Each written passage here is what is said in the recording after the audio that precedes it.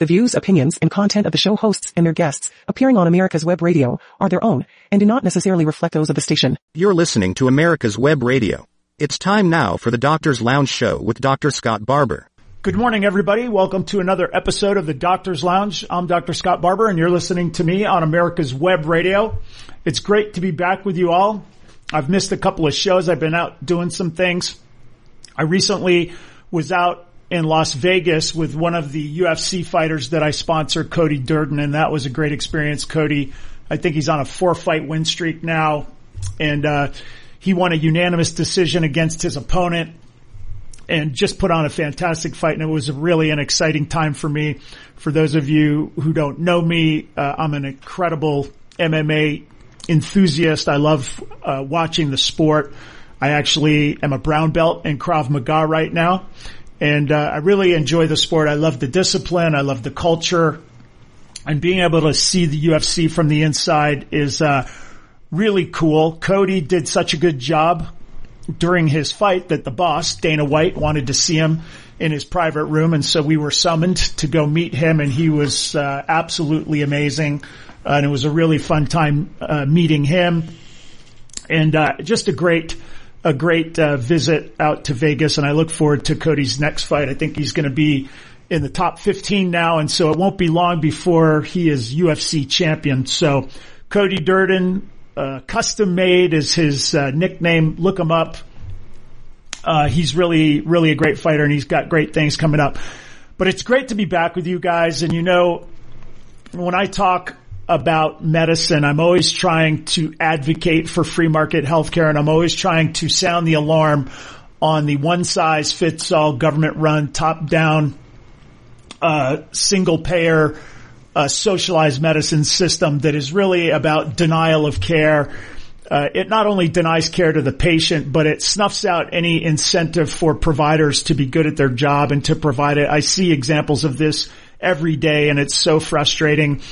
I work primarily at my own practice, and I'm fortunate to have my own surgery center, my own clinics, and so the vast majority of my work happens in my own environment, and it's so far superior to these government-run hospital systems that have really become huge political entities. They're places for wealth redistribution. Taxpayer money is distributed around at the behest of left-wing politicians, and we've discussed how this happens on shows previously. And as I've gotten older and the more I see, I get more and more cynical. I'm starting to look at the world around me, and it doesn't matter what the issue is. We're descending into this deterioration of our society, the fabric of our society. Everything normal is being taken down. I'm seeing posts of kids who are getting in trouble because they say that there are only two genders, and somehow this has become a controversial thing, and it's just crazy. And I feel that simply talking about medicine is no longer what's important. It's the overarching issue here that our country is descending into a socialized authoritarian government, and we're losing our freedoms day by day. And, you know, I feel like I'm at an age, I'm old enough to have some experience. I've had experience in medicine and academia, in business. I've been around politics a lot. And I'm seeing a picture that a lot of other people haven't seen because they don't have access to the same information and they don't have the same perspective as me. And so I feel like we've gotten to the point now where it's not just about healthcare. It's about saving the world. And I really do mean that, because as the United States goes is how the world goes. The rest of the world enjoys freedom to the extent that they do because the United States is there to oppose the totalitarian dictatorships that fill the void where the United States doesn't have influence. We're the beacon of light, and I know it's somewhat an anachronism to say that to people. Young people today are brought up on a steady diet of how awful this place is, how racist we are, and what a terrible place it is. But that's just the beginning of the examples of how we're being told to not believe our lying eyes, but what we're told. So we're told that this is the worst place on earth, and yet people risk life and limb to try and get here. We know that Joe Biden is going to allow Title 42, or Title 42 is going to elapse, and this was the COVID ruling that forced asylum seekers to stay in Mexico rather than flood across our border. And we've seen through drone footage that there are, I don't even know how many people, thousands, if not millions of people lining up on the southern border, getting ready to cross as soon as Title 42 expires. And this is just another example of how this authoritarian government is breaking down our society.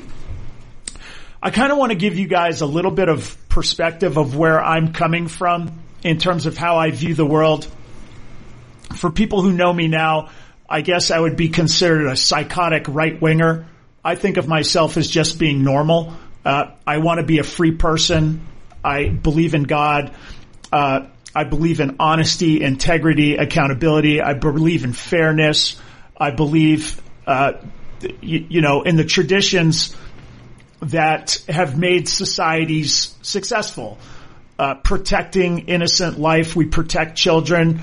I believe marriage is between a man and a woman. Having been a father and raising children with a father and a mother, it's obvious to anybody who's had kids that mother provides things to their children that fathers can't provide. They have a nurturing quality about them, and fathers provide things to their children that mothers can't provide. And that's why one man and one woman raising children is optimal. Now listen, that is not to say that other scenarios don't work. Single motherhood it can be successful, but when you compare it to a nuclear family raising their children, it's undeniable that the nuclear family is better equipped to raise children to be happy, productive members of society. And so that is my mission in life. I will be trying to share my wisdom in a world where my opinions have become hate crimes and thought crimes, and we see an ever-rising authoritarian state that is trying to silence people that try to make statements or comments that are against the regime's narrative. And it scares me at how willing people are to allow censorship of thought.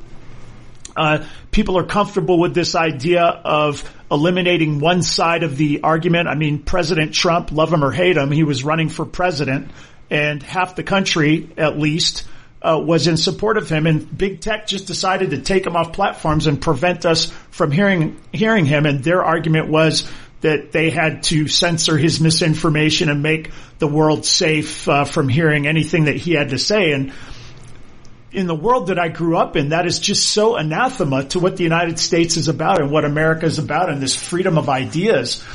And, everything that is honest and good and righteous is just being abandoned. And I just don't understand why so many people are willing to go along with this. And I get it on some level. For us to make statements that are just simple observations of fact and things that should not be controversial is risking being eliminated from polite society, losing your job, being kicked out of school, and all sorts of things. And so saying things like marriage is between a man and a woman, and that nuclear family raising their children, even though that's been the successful way of doing things for 5,000 years, now this is somehow some evil, horrible thing to say.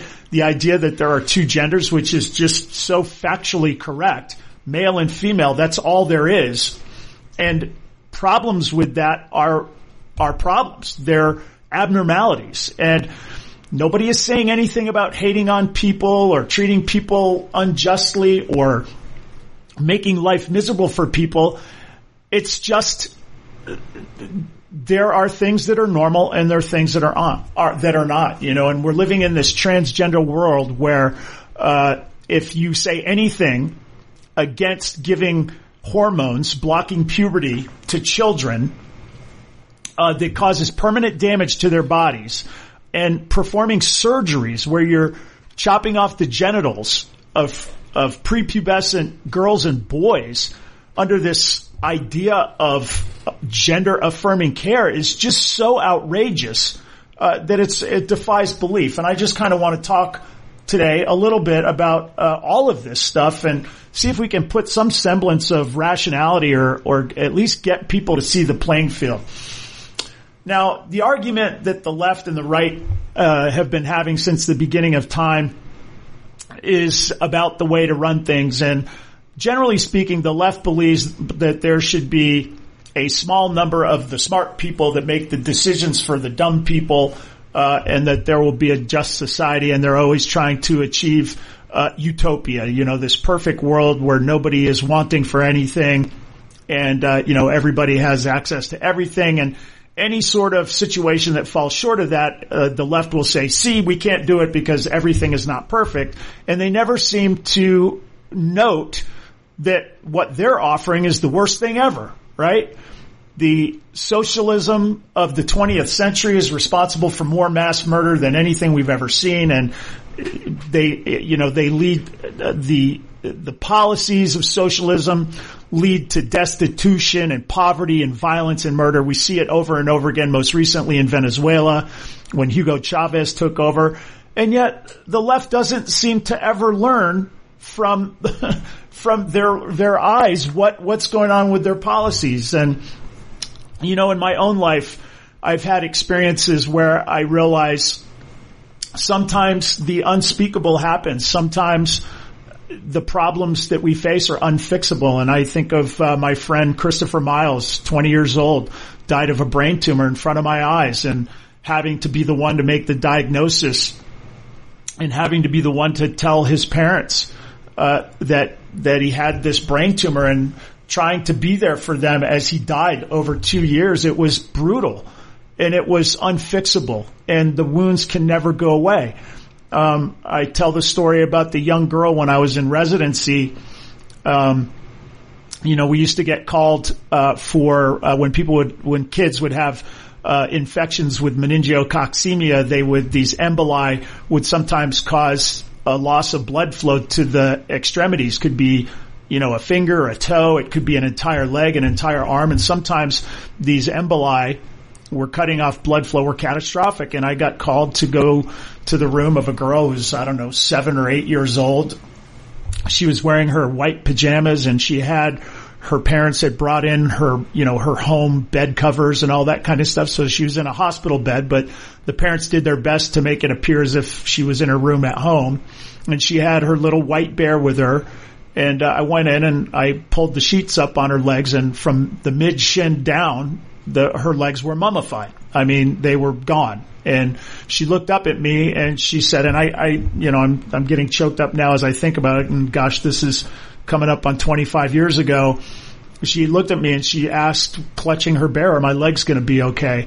And I was just so overcome with emotion and despair. I didn't know what to say. And I was trying to access the memory banks of my training. What do I do in a situation like this? And the reality was I didn't have anything to say. I got into bed with her and I sat next to her and we watched TV, and I didn't really say anything. I just sat with her. And sometimes I think maybe that's the only thing you can do is just be there and hold on to people who are suffering. I just had a friend of mine that I've known for a long time. He just died of cancer. He just in his 40s. He just recently got married, and he had terminal cancer, and now he's gone. And you can go on and on with these things that are unfixable, but the thing that I have found that's made this world tolerable and made it not only tolerable but hopeful and wonderful and amazing is the ability to find God. And I know that sounds trite to a lot of people, but I've shared the story on this show a lot of times before. I'm like a typical American. I was raised in a country where Christianity is looked down upon, and they take every opportunity in movies, and they took prayer out of the school. We see coaches that try to lead their team in prayer, a football team in prayer. They get attacked and they lose their jobs and all this kind of stuff. And I was sort of a victim of that propaganda, where I felt that, all of the wars are over religious problems, and, all the problems we have are due to religion. And if we could just get rid of that, everything would be great. And then as I was applying to medical school, one of the people interviewing me asked my opinion on it. Of course, I shared it. and regretted it because he said to me that, well, that's one way of looking at the world, but in my own situation, when my son was killed in the fire, I could not have survived that event if I hadn't had my faith in God. And that was really the thing that opened up my mind. I started reading C.S. Lewis, and C.S. Lewis is an amazing, I think he's an Irishman who was an atheist setting out to disprove the existence of God, and all he did was convince himself that God existed. And I'm not here to be, I'm not here to proselytize you. I'm not here to try and convince you. I'm not here to have a debate or an argument with people. I don't know enough to do that, but I can tell you in my own mind that the reason that we believe in God is not because the Bible tells us to. The reason is because first century witnesses of the life, the death, and the resurrection of Jesus Christ told us that God did exist and that Jesus came down and died on the cross for our sins. And when you look at the fact that his disciples were willing to face unspeakable torture, and all they had to do was forsake Christ, and they were unwilling to do it, being crucified upside down and things like that. And the fact that the Roman Empire, trying to use all of their power to eliminate Christianity from the face of the earth, and within a couple hundred years we had St. Peter's Basilica in the heart of Rome, and Christianity became the official religion of Rome. How did these things happen? And so for me, the belief in the world of Jesus Christ has changed my life and given me a positive outlook and given me hope and given me joy in this life, and the belief that there will be a time in the life after I'll be able to see my parents who are now gone from this world, but I'm going to be able to see them again, and I believe that. And so my life is more meaningful and more fulfilling, and it's much easier to deal with these unfixable problems that I continue to see in my everyday life, and I try to be there for people. I've recently talked about the young man that I did a hip replacement on from Colorado who got diagnosed with Lou Gehrig's disease, and this increasingly government-run healthcare system, this one-size-fits-all socialized medicine system has been failing, and this poor guy couldn't get a diagnosis, and he had to come out to an orthopedic surgeon in Georgia to get the diagnosis. Is really unforgivable and unconscionable. Now, as I studied more over the course of my life, and listen, I'm not debating people, I'm just telling you where my mind is, and this is many years of reading and studying to arrive at this, but when you look at the history of the world, before the life of Jesus Christ and his teachings, the world was predicated on a system of might makes right. The strong man took over. Powerful authoritarian warlords were the people who ran the world, and individual rights were not something to be considered. And this had a negative impact on production of wealth because, as we tell the story, if somebody thought to themselves, I think I'll grow some apples, they would be disincentivized to do that because they'd think to themselves, as soon as I do all the work and get these apples to grow, some strong man's going to come in and steal them from me. And so they would be disincentivized from producing. But then with the advent of the Magna Carta, which was the first document that laid down the rights of man based on the idea that our rights come from God, and the development of Western civilization and the rule of law that encouraged people to do things, because we now had a rule of law where if I grew apples, that I would have property rights and the law would protect my property. And so that incentivized people to create wealth. And this was the beginning of capitalism. Or I shouldn't say as the beginning, it dovetailed into capitalism, which is the free, interaction between buyer and seller, where agreements are made that are good for both the buyer and seller. And, we know that the free market knows exactly what we want, how much of it we want. It provides the greatest number of goods, the greatest variety of goods. It promotes innovation, and it gives us exactly what we need in the amounts that we need it and that we want it. President Kennedy once said, a rising tide raises all boats. And this is another place where the left is always lying to us about the fact that one person becoming successful means another person has to fail. This is not true. They talk about this income inequality all the time. This is utterly ridiculous. Bill Gates, who, I don't think is a good guy, but a lot of the things that he created in terms of computers and things like that made him wildly wealthy, more wealthy than I'll ever be.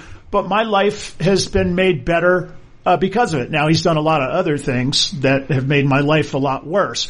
But the point is that we live in a world where one person's success doesn't have to occur because another person has failed or because another person has been taken advantage of.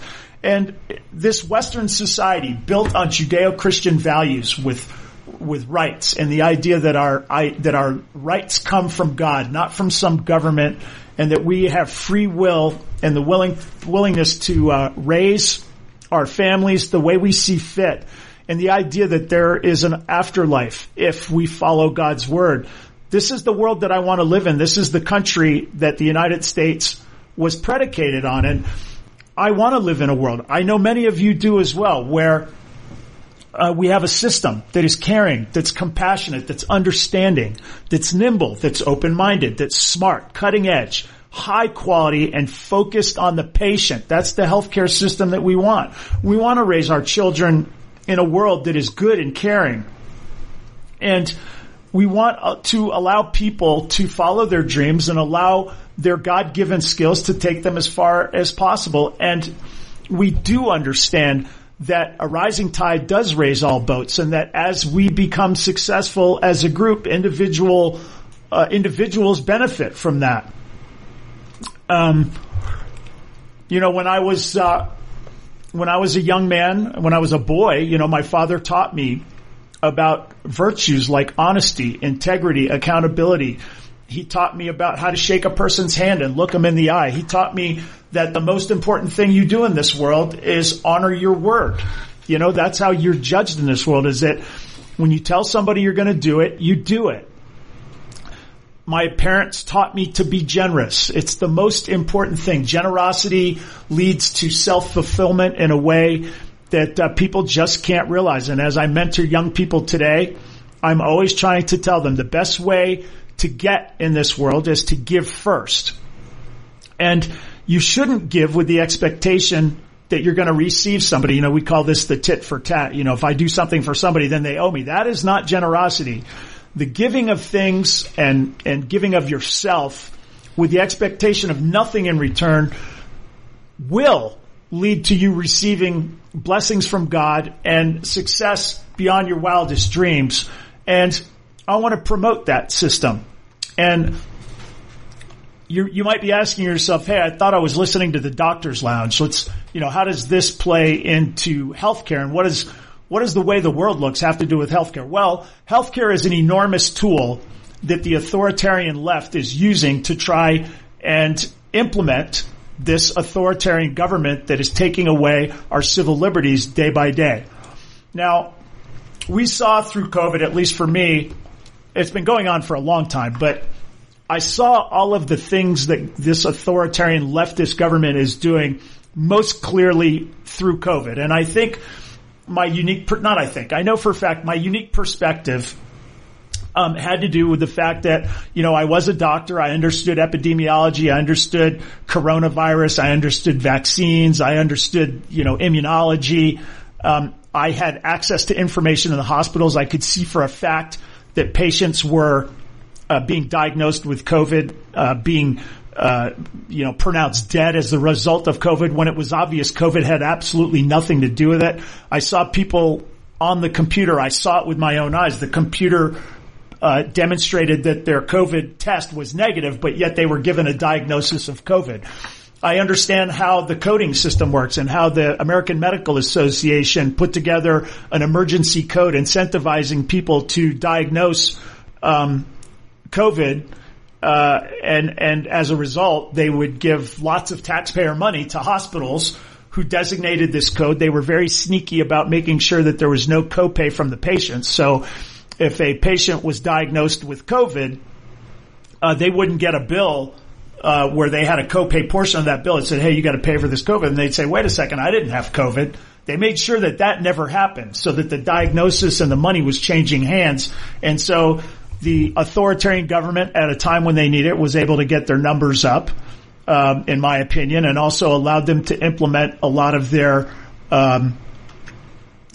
policies that were really designed at controlling the population. And one of the biggest things we see is masks. Now, a lot of you probably don't realize it, but I want to say on May 8th, the CDC has changed their recommendations, and now they're talking about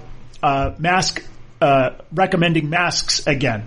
Now, this is right on the heels of the Cochrane Library meta-analysis of masks showing that the masks don't work in the prevention of the transmission of these respiratory illnesses like COVID and like flu. And that includes the N95 mask, right?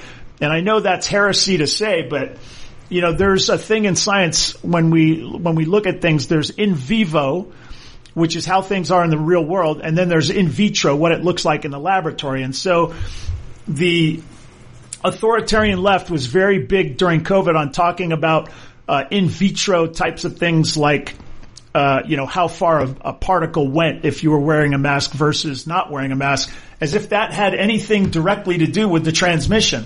And the reality is that in vivo studies, even when you wear an N95 mask, that supposedly does prevent these viral particles from getting into the atmosphere to some degree, they still don't prevent the transmission. And you might ask, why is that? Well, in a laboratory, when you're just doing a single test with an N95 mask, you'll show yourself that, okay, indeed, these filters do prevent the viral particles from getting out. But in vivo, when you're actually practicing, not every person has a new, clean, well-fitting N95 mask that is worn perfectly 24/7. People have dirty masks and they don't wear their masks all the time. Their nose itches and they touch their face.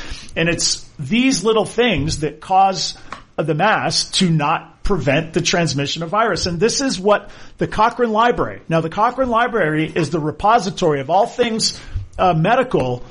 That is the gold standard. And so we're living in a world where the Cochrane Library meta-analysis shows that masks don't work, and yet the CDC, this government-selected body of so-called experts, gets to say, no, we don't care what the Cochrane Library says. We're going to recommend masks anyway. And then if somebody like me tries to tell a hospital or bring it up at a board meeting, like, hey, why do we have to do this mask thing? They'll simply say, well, the CDC says so. And that's kind of the end of the argument. And that's the problem that we're living in today. One of these problems is that the left is trying to create these appeals to authority, and they want these small number of experts that they get to pick to decide for the rest of us. And it doesn't matter what the science says. It doesn't matter what common sense says. They're the ones who get to have the final say about it. Now, we've talked about all the different tactics that they use to control the way we think about things. We've talked about it many times on this show, and sometimes I think I'm being redundant, but you know what? It's important that we all understand this stuff. The appeals to authority, right? This sort of designating experts like the CDC, the FDA, and HHS, etc. They have these joke entities called fact checkers, and you know that anytime fact checkers are deployed on a subject, they're simply there to prevent you from seeing the truth. Because there is no such thing as a fact checker. That's ridiculous. No one person or group of people are designated as authorities. That's not how science works. That's not how we arrive at truth. They like to label things misinformation. They use it as a justification for limiting what we hear. So, for example, I was using the data that we've known forever about masks, and I would say masks don't work. And of course, I was censored for it and attacked. And what they did was they said, this guy is spreading misinformation. Now, never mind that it turns out I'm 100% correct, right? That never matters. But they use it at the time to be able to get me taken off of social media, and they threaten my license, all this stuff. The other thing is cancellation. They don't like somebody, they're being too effective, they simply cancel them. They have them fired. They'll work on making it so they can't make a living. And they'll just ignore it. I mean, I just showed it to you, right? The CDC is now recommending masks wearing again, despite the fact that we just came out with the Cochrane Library meta-analysis, and they just act like it's not even there. There's no discussion of it. If I were to try and bring it up at a congressional hearing or something like that, I'd be slapped down. They just cancel it. They memory hole it. And, the memory hole. And I was going to play for you guys Gretchen Whitmer, who is being confronted in an interview by somebody who's pointing out that Florida's numbers were better than Michigan's numbers. And Florida and Ron DeSantis opened up and didn't have mask mandates and all this stuff. And when presented with the CDC data, she just said, well, I don't trust that data. And it's funny how when you're in the selected authoritarian group, you get to say, I don't trust the data. But if somebody like me tries to say your data is made up, I get obliterated. And I went to go try and play this video, and it's no longer available. And this happens so many times. I save this stuff because I want to share it for you, and the powers that be, big tech and all that, they simply get rid of it because they can't have a governor of a blue state out there saying out loud that she doesn't follow the experts. That simply can't be allowed to go. Then we have in medicine, we have these things called best practices. Now, always sounded weird to me when I was going through training. Like, what are you talking about best practices? Like, if I'm the person who's practicing medicine, I'm an orthopedic surgeon, I've been practicing 30 years. How is some bureaucrat going to tell me what's best practices in the world that I've been living and breathing in for 30 years? And the answer is they can't do it. There is no such thing as best practices. Best practices is a made-up term that these people use to try and get free thinkers from going off the reservation. It's a way of corralling their experts and making sure that anybody doesn't go outside the authoritarian narrative. They use this term evidence-based medicine, right? Well, evidence-based medicine would be the Cochrane Library just did a meta-analysis on masks and they don't work. But when the evidence doesn't go in their favor, they simply memory hole it, right? And then when they try to shut us up, they'll say, well, the evidence shows, because it's just the evidence they're looking at. When they wanted us, when it comes to the masks, you people have to understand, we didn't learn a thing, all right, in COVID, right? We didn't learn a thing. There's not a new piece of information we learned in regard to how masks interact with viral particles that we didn't know before then. This meta-analysis and things has been done before. This study has been done before. That's why I was so vocal about it. I was like, wait a second. I've studied this stuff for like 30 years and I know they don't work. And then when they kind of got through the need to do the masking and it wasn't really politically necessary anymore, they allow this meta-analysis for the Cochrane Library to come out. And does the HHS come out and say, hey, listen, when we said you needed to wear masks, we made a mistake? Does the CDC say that? Does the HHS secretary say it? No. They just memory hole it. They act like it didn't happen. So we're going to talk a little bit more about these different techniques that they use to try and silence us and try to control our behavior when we come back. You're listening to Dr. Scott Barbour on the Doctor's Lounge. This is America's Web Radio. We'll be back after this short message. Start taking back our country from the liberal wokes by voting locally for conservative Republicans. In 2009, the membership organization Docs for Patient Care was founded. People all around the country wanted to participate in the efforts of this group, and they wanted to join, but they were unable to do so unless they were physicians. It's for this reason that the Docs for Patient Care Foundation was created. Now, everyone can join the fight and become a member of an organization created by doctors for patients, dedicated to fighting for your healthcare freedom and preserving the doctor-patient relationship. While you're at your computer, please go to www.docs4patientcarefoundation.org. That's www.docs4patientcarefoundation.org and make a tax-deductible donation and join the fight along with us. Thank you. The Docs for Patient Care Foundation is your way to join the fight and become a member of an organization created by doctors for patients, dedicated to fighting for your healthcare freedom and preserving the doctor-patient relationship. Get a pen and paper. Write down www.docs4patientcarefoundation.org. That's www.docs4patientcarefoundation.org.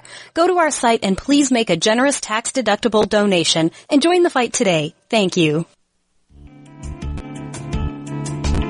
If you want the truth about politics, medicine, weapons, classic cars, and more, you'll want to tune in to America's Web Radio. You can listen to all of your favorite shows live at www.americaswebradio.com or on demand on iTunes, Spotify, or your favorite podcast app. That's www.americaswebradio.com. You're listening to America's Web Radio on the AmericasBroadcastNetwork.com. Thank you for listening. Welcome back, everybody, to the Doctor's Lounge. You're listening to Dr. Scott Barbour on America's Web Radio, and we are talking about how this authoritarian left is using healthcare to try and take away our rights and erode our civil liberties. And they use a bunch of techniques to do it. We've been talking about them for many weeks now. And despite the fact that we have been attacked at this show and that we have been threatened, we're going to continue to try and bring you the truth. And the reason that we're doing this is because we're living in a world where the powers that be are recommending vaccines that have an increasing profile of negative effects on children, children who have virtually no, or I should say a minuscule risk of harm from COVID-19, and yet the American Academy of Pediatrics is adding the COVID vaccine to the vaccine schedule. And we also have this crazy situation that I really still can never wrap my head around, where our medical institutions are supporting abusing children with gender dysphoria, with hormone blockers and surgical procedures where they're having their genitals removed when they're children. And this is pure evil. And when you try and bring it up, the left, they try to use this euphemism, gender affirming care. Gender affirming care for a little boy who thinks he's a girl or a little girl who thinks he's a boy is to help them work out their delusion and get them to see reality. Going right to surgery with these very weak diagnoses is evil. And I just can't understand how this is happening. I don't understand how I live in a world where if I say that masks don't work, because they don't, and this is what I learned in medical school, it's a fact. It's been just supported by the Cochrane Library meta-analysis, and yet I'm still going to be brought up on charges at some point in the future, probably, for making this assertion. And it doesn't even matter, right? They just go ahead, the CDC, and it's like they're still recommending masks. In fact, let's look at the latest CDC update on masks here. I just kind of copied it. Here, the updated CDC regulations. Considerations, this is appendix, consideration for implementing broader use of masking in the healthcare setting. Introduction. The use of well-fitting masks in the healthcare setting are an important strategy to prevent the spread of respiratory viruses. Well-fitting masks can help block virus protocols from reaching the nose and the mouth of the wearer. And if someone is ill, help block viral particles from coming out of their nose and mouth and reaching others. This is just a flat-out lie. It just is not true. And, it's like I'm beating my head against the wall. I can just show you the Cochrane Library meta-analysis that says this isn't true. And so, the CDC is supposed to be, not for me anymore, but I mean for many of you out there, you hear, oh, well, the CDC says it, an authoritarian entity, then it must be true. And the fact is, it isn't true. And so, I want to sound the alarm. We need to start raising the alarm. These institutions are threatening doctors who suggest masks don't work.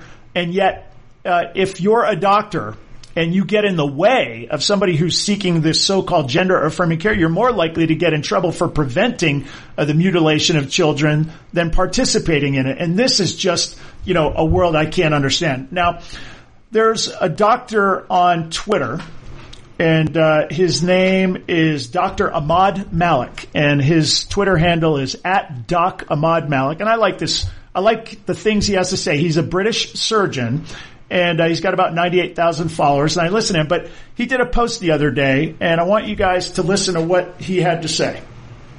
Good evening, everyone. Ahmad Malik here. So I'm doing this video to update you about my last tweet. Earlier on today, I had an email from my medical director stating that they had an anonymous complaint complaining about my disgusting behavior online and for apparent misinformation. They don't like what I'm saying about the vaccine, and they don't like what I'm saying about masks, for example. Strangely, the medical directors asked for a meeting to discuss all of this, which I think is slightly bizarre. Every single time someone complains, do I have to have a meeting to explain? Does there have to be an investigation? I found one thing in life is that you cannot please everyone all of the time, every time. It's just not possible. So if this is just one anonymous complaint from God knows who, could be the 77th Brigade, could be the government, I don't know. I mean, it could be a real person, who knows. I thought, well, what about all the people who would probably want to support me? Voila, yourselves. I tweeted, would anyone want to support me? I've had almost 2,000 likes in 2 hours. I've had hundreds of people saying yes.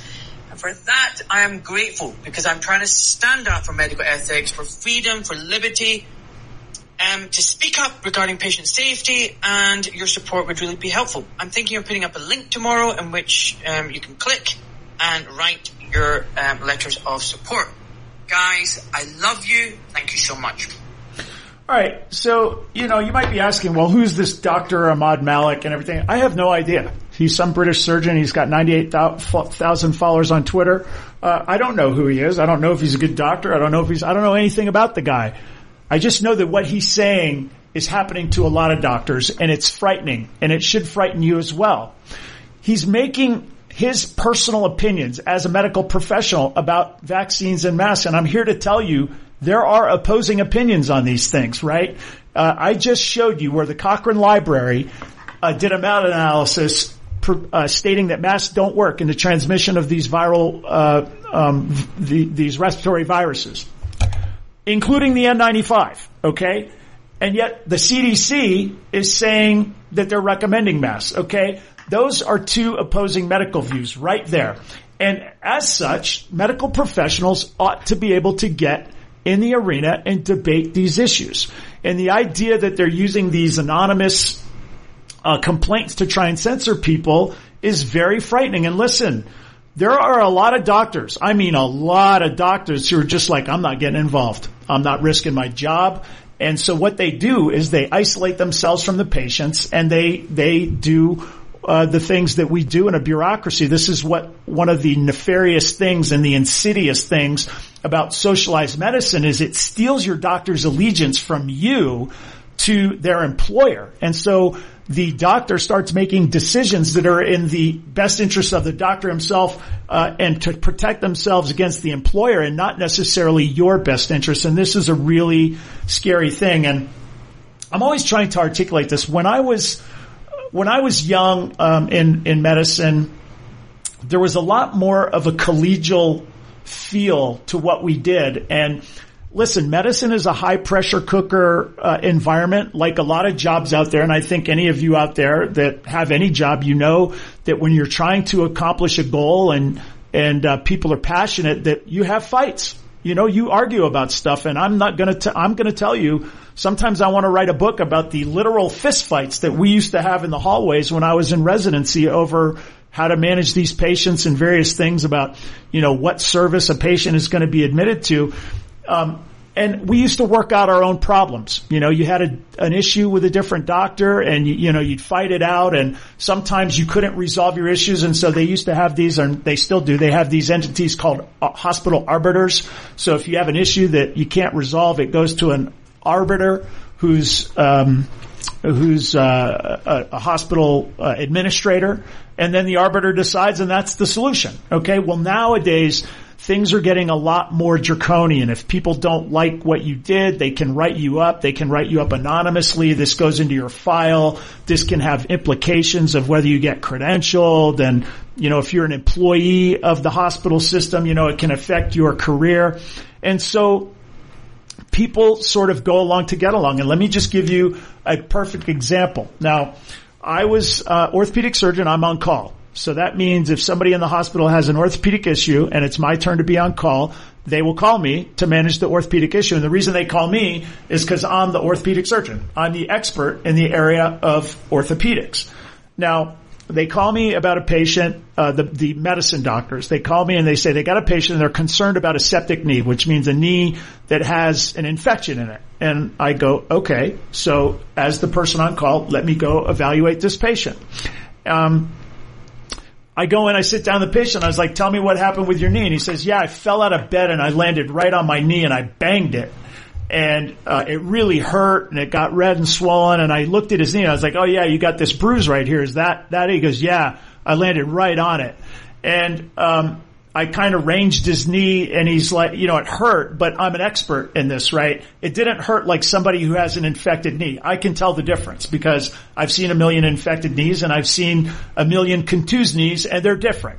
And you might say, well, how do you know it's different? And it's kind of like the old adage, tell me what a beautiful woman looks like. And it's like, well, I don't know how to describe it, but I know it when I see it. It's the same thing with an infected knee versus a contused knee. That's why they call it the practice of medicine, and that's why they call it the art of medicine, is because it's not necessarily something that you can write down in a book. Anyway, I digress a little bit. The point is, I talked to this patient, and he even agrees with me that, yeah, I fell, I banged my knee, it hurt a lot. It's been 3 or 4 days now, and he says it feels a lot better. So the next thing I do is I go to the computer and I look up his laboratory work. So a lot of times if you have an infection in your knee, your white blood cell count in your body gets high, right? And so you have an abnormally high white blood cell count. Well, this patient did not. He had a normal white count. There's another thing we look at in the body called the C-reactive protein. This is a protein that is synthesized by the liver when you're having an acute inflammatory response, and his was not elevated, okay? In an infection, you would expect the C-reactive protein to be elevated, and you would expect his white count to be elevated. So he also has no fever. A lot of times when people have an infection, they have an elevated temperature. He had normal temperature. His blood pressure was normal. His heart rate was normal. So he had a bruise on the front of his knee. He had a history where he said, I fell on my knee and I banged it. And it hurt when I first did it, immediately after doing it, and it's been 3 or 4 days, and now it feels a lot better. I go and I look at his lab work. He's got a negative his white blood cell count is normal, his C-reactive protein is normal, he's got normal vitals. He has nothing that suggests he has an infected knee. In fact, it's obvious. Even if you're not even a doctor, I would think you could figure this out, or a lot of you could figure this out. So I write in the chart, contusion, we'll follow it. Now, I'm not saying I'm not going to do anything about it. I'm not saying I'm out of here. I'm just saying it doesn't look infected to me. I'm going to watch it for a day, which is a common thing that we do. Like sometimes you need to see something over time to be able to get the proper diagnosis. But my working diagnosis at this point is contusion, not infection. Well, the infectious disease doctor who called the consult, he didn't like that. So he wrote me up. Can you believe this? He wrote up a complaint to the hospital. And I'm sitting there and I received this complaint from the hospital. The hospital wants me to write a rebuttal and go before the ethics committee and all this kind of stuff. And I'm just like, are you kidding me? Do you know how busy I am today? This is ridiculous. Like, he doesn't call me on the phone and say, hey, I disagree. And, like I want to talk about it like a normal person. He goes and he does this cowardly anonymous, well, it wasn't anonymous, but he does this cowardly, like, writing me up, and it was because, he's one of these people, he has what we call small man's disease. He's got a chip on his shoulder, and he didn't like the fact that he made a diagnosis and that I went against it. Now, he didn't like it so much that he consulted another orthopedic surgeon. Now, the orthopedic surgeon the next day is somebody who's employed by the hospital, okay? So I'm not employed by the hospital. Like, they don't run my life and they don't tell me, how I have to act, and I'm not beholden to them, But this guy, this next orthopedic surgeon, he is employed by the hospital. And so, how he interacts with that hospital has a lot higher impact on his career. And so he gets called and, said the consult is for a septic knee. You go and you read the guy's note and he says doesn't look infected, but whatever. He gets paid by things called RVUs. So for him, he gets money for taking the patient to the operating room. So he takes the patient to the operating room. he does a knee scope and washes it out, which is, that would be the thing to do if the knee was infected. And he comments in his operative note that the knee did not look infected. So you got this patient who got, in my opinion, this unnecessary surgery. And the reason he got it was because we're living in this world where we have this one-size-fits-all, top-down, authoritarian system where, the government runs these hospital systems. These hospital systems are employing the physicians, and the hospital systems want to control the behavior of the doctors, and they have a lot of power that way to control behavior, to control politics, and also to make a lot of money. And, in my estimation, this is horrible. Now, let me show you another thing. So talking about how the hospital systems and this concept of best practices, affects the way we do things. There are these drugs called, statin drugs. There are all these different names, simvastatin and all these different things. We call them statins. And they're a medicine that is designed to reduce your cholesterol. And when we're in medical school, we go through pharmacology. We're taught that if you put people with high cholesterol and cardiac disease on statins, that it reduces their mortality over time. And so we start putting people on these medicines, and that's a lot of money for the pharmaceutical companies and by extension the hospitals. Because anytime you see a human being with this very common problem, they get put on a statin drug. I want you to hear this cardiologist from Britain. Religiously and don't get side effects. Right, because remember the trials took out people with side effects. He's talking about statins. Best case scenario. Your benefit of a statin is 1 in 83 for saving your life, right? And 1 in 39 in preventing a further heart attack. A lot of people find that quite underwhelming. Another way of looking at the statistics, Joe, and this is important for populations, looking at those trials. And what I'm about to tell you, when I talk at conferences to doctors and general practitioners, and there's like a gasp from the audience, right, when I tell them this. And this is published in the BMJ. So in the randomized trials, you look at an average. How much, if I ask you that question, right, you've had a heart attack, let's say, for example, and statins are one of the most prescribed drugs, are the, miracle cure, whatever, one of the most potent, beneficial drugs in the history of medicine. If you take a statin for 5 years, having had a heart attack, in that 5-year period, how much would you think or hope it would add to your life expectancy? You've literally survived a heart attack, right? And now you've been given this pill, which your doctor's telling you you must never stop this is going to save your life. How much would you hope it would add to your life expectancy over a 5-year period? Over that period, we can increment 25%, 30%. Yeah. Okay. So a few years. I've had a few years extra. Yeah. Want the answer? Yes. Just over 4 days. 4 days. You believe that? So I'm sitting here, listen, just to kind of give you perspective, I'm an orthopedic surgeon and I haven't studied this stuff since medical school, like in 30 years. And it is still imprinted on my brain that people with these cardiac issues should be prescribed statin drugs. Okay. And it just makes me realize the power of the system. You understand a lot of people are on Medicare and Medicaid, right? So you go to the doctor and they get tested. It's like, oh, you got, heart disease. You got high cholesterol. We're going to prescribe you a statin. And then they shrug their shoulders like, whatever. They don't have to pay for it, right? The insurance, the Medicare or the Medicaid pays for that drug. Well, where does Medicare and Medicaid get that money from? Huh? Where do they get it?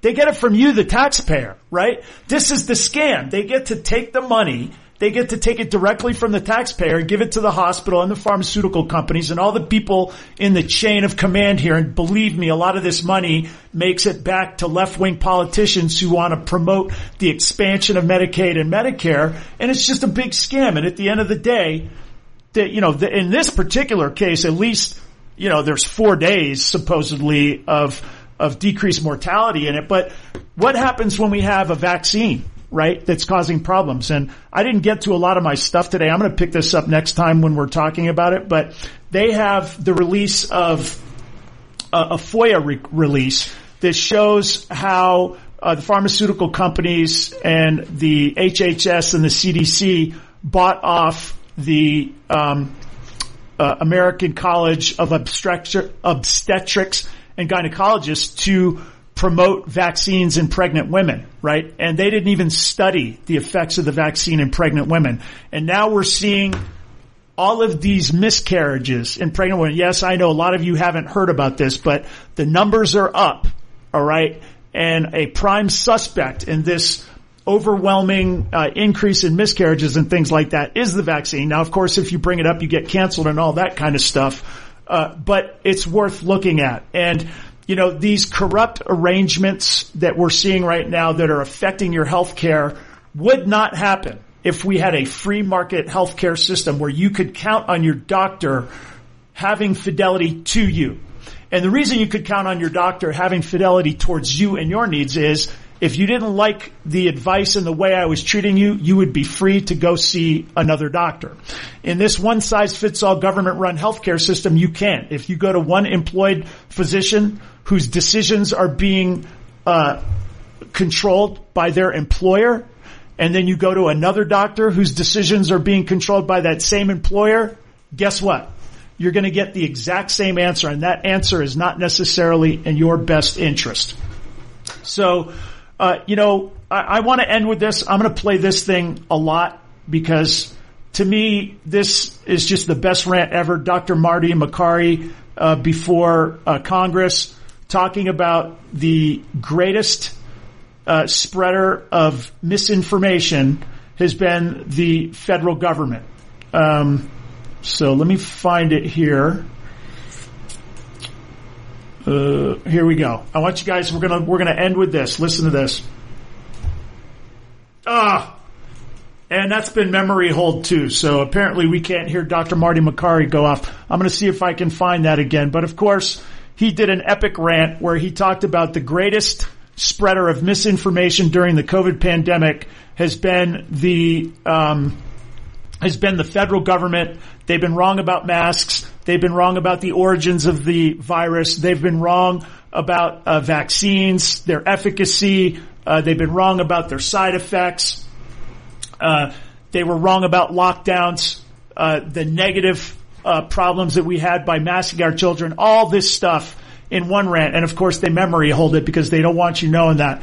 Maybe we can go out with Russell Brand. Let's see if he's been memory hold, because Russell Brand was on Bill Maher's show talking about some of this stuff, and I thought he made some equally good observations. Let's listen to Russell Brand.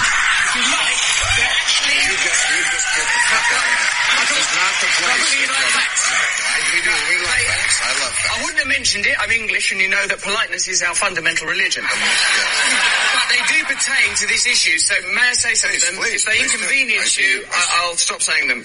The pandemic created at least 40 new big pharma billionaires. Pharmaceutical corporations like Moderna and Pfizer made $1,000 of profit every second from the COVID-19 vaccine. More than two-thirds of Congress received campaign funding from pharmaceutical companies in the 2020 election. Pfizer chairman Barbour told Time magazine in July 2020 that his company was developing the COVID vaccine for the good of humanity, not for money. And of course, Pfizer made $100 billion in profit in 2022. And may I just mention that finally, and this is also a fact, that you, the American public, funded the development of that. The German public funded the BioNTech vaccine. When it came to the profits, they took the profits. When it came to the funding, you paid for the funding. If you have an economic system in which pharmaceutical companies benefit hugely from medical emergencies, where a military-industrial complex benefits from war, where energy companies benefit from energy crises, you are going to generate states of perpetual crisis where the interests of ordinary people separate from the interests of the elite. Well, that to me is well said by Russell Brand. There's nothing there that I personally disagree with. So we're going to pick up this conversation and talking about the tools that this authoritarian left is using to control our behavior, to take away our freedoms and our civil liberties. I want you guys to start committing them to memory, right? Appeals to authority. You know, they designate individuals, the FDA, the CDC, and certain experts. They have these fact checkers to take you off the truth. And if you ever see a fact checker being invoked, it's because somebody's trying to convince you that the truth that you see isn't the truth. Misinformation. They want to label things misinformation. They want to get you to believe that if something is misinformation, that you should not consider it. And then flat out cancellation. They'll just eliminate information that they don't like. They memory hole it, right? We've seen that a couple times on the show today. Gretchen Whitmer was memory holed. And of course, we saw Dr. Marty Makari's rant on government being the greatest spread of misinformation. They try to use this term best practices to get you from going off the reservation, and this idea of evidence-based medicine. So we'll see you guys next time on the Doctor's Lounge. I'm Dr. Scott Barbour. You're listening to me on America's Web Radio. Have a great week, and we'll see you next time. The views, opinions, and content of the show hosts and their guests appearing on America's Web Radio are their own and do not necessarily reflect those of the station. You're listening to America's Web Radio on the AmericasBroadcastNetwork.com. Thank you for listening.